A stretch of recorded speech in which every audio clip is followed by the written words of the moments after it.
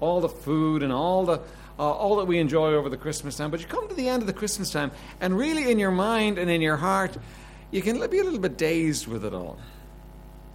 And it's really helpful to us when God shows us what's important in life. See, there was one thing that was important in 2013, and the same thing is going to be important in 2014. There was one thing that was crucial, and the same thing is going to be crucial in 2014. Now, in 2013, you may not actually have done very well with it. And you may look back and you say, you know what, I missed it. I wish. It's dreadful for us to have those regrets, isn't it? Those are terrible things to have, those regrets. But you know what a new year does? A new year gives you the opportunity of a whole brand new clean slate. Nobody's put a mark on 2014 yet. Nobody's made a mistake. Nobody's failed. Nobody's missed it. And you know what? You're not shooting for perfection in 2014. But if you can get your priorities straight from the get-go, you stand a real chance of coming to this time next year and saying, you know what, this was a successful year. And what I want to share with you now in just a few minutes is going to make the difference between 2014 being a success and 2014 being a failure. It's really simple. It's as simple as that. By the way, I would ask you to stop looking at the clock, but what's the point? It's right behind my head right now. To preach with the clock going on behind you. Luke chapter 10 and verse 38.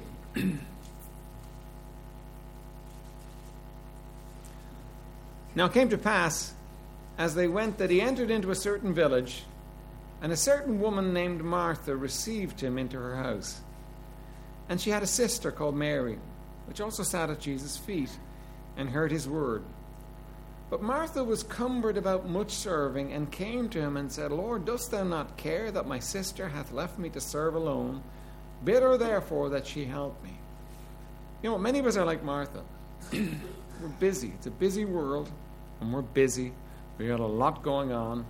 We got a lot of things hanging out of us, a lot of needs, a lot of problems, a lot of issues, a lot of things that need fixing, a lot of things that need to be improved. We got a lot hanging out of us. And we're like Martha. We're cumbered about with much serving. We're focused upon all that we're doing and all that's going on.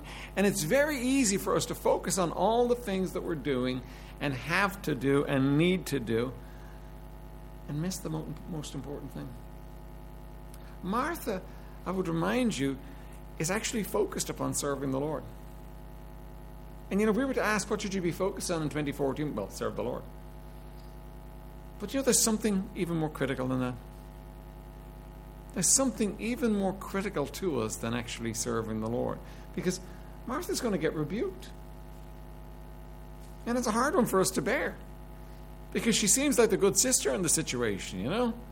She seems like the Cinderella of the piece, doesn't she? The one that's got all the work on her. And Martha is going to get rebuked. And let me just warn all of us. You know, we can spend our time doing in this coming year. We can spend our time focused upon making things happen. And we can justify and say how important it is and how we needed to work to make a living, to provide for our families, and we needed to keep the house right, and we needed to do all those things, and all those things were so important to us. But we can do all the things that we think are important and miss the one thing. And the one thing makes the difference between success and failure. The one thing is really the issue. Look what Jesus says. And Jesus answered her and said unto her, Martha, Martha, thou art careful and troubled about many things. Oh, you're worried and troubled and stressed and worn out. Are you worried and troubled and stressed and worn out tonight? Has it been a worrying, troubling, stressful year for you? Are you worried and troubled and stressed? Doing the right things, doing good things. You're not off out there, you know, on the town doing the wrong things. You're doing the right things, but you're worried and troubled and stressed. You're full of care. And Jesus looks at Martha, and you can see him saying, oh, Martha, Martha, you're so caught up in what you're doing. You're so pressured. You're so stressed. Martha, Martha, Martha. See what he says, though? But one thing is needful, and Mary hath chosen that good part which shall not be taken away from her. Isn't that wonderful? Jesus didn't say, read 10 books, do reports on them chapter by chapter, and you will come to the secret of life. He said, one thing. Just one thing. Just one thing is needful. I'm glad he made it only one thing, aren't you? I don't have to read all the self-help books and get all the lists and all the things sorted out in my head. This is just one thing. Just one thing. Now, what was it that Mary had chosen? Mary is sitting at his feet. I mean, they both had relationships with Jesus. They were the closest thing to a family he had on this planet. They both had relationships with him. And Martha was serving him. But you know what? He differentiates between them. Martha's careful and troubled and worried. Mary has chosen that one thing that's important. And what's the one thing that's important? That relationship with him. Enjoying him. Mary's sitting at his feet, enjoying him. Mary's sitting at his feet, relating to him. Mary's with Jesus.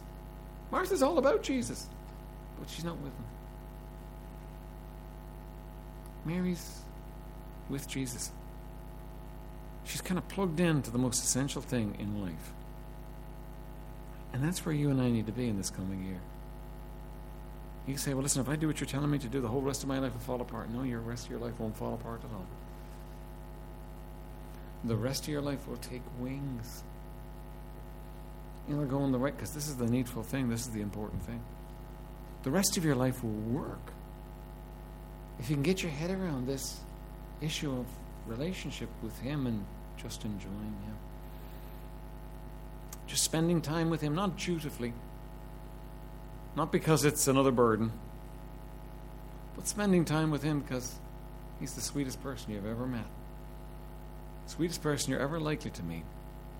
And spending time with him is a joy. An absolute joy. And you know what will happen as you spend time in that relationship with him? The rest of it gets sorted out. The problems, the issues, the difficulties, they get sorted out. See, the Bible says, seek ye first the kingdom of God and his righteousness, and all these things shall be added unto you. Now, what does that mean? Basically, it means this. You seek Jesus, and he'll take care of the rest. You seek Jesus and obey him, and he will take care of the rest. He will watch over you.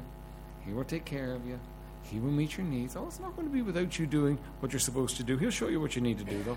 And if you seek him and do what he wants you to do, and enter in and stay in that relationship with him, and when you get out of that relationship, make things right and get things right and get back with it. And you spend that time with him, and you know what you're going to find? Life works. Life flows. Life is sweet. So we get careful, we get troubled, we struggle, and life kind of dries up. It's no fun. It's not fun, and we're doing the best we can, and we're flat out there, and we're trying to make it happen. And it's not happening.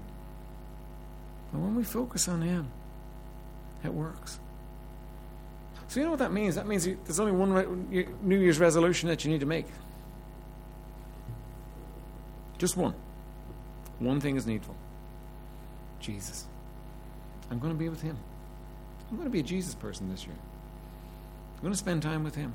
And I guarantee you, if you really do that, and you seek him first, I don't think for a moment anybody in this room is going to be perfect in 2014.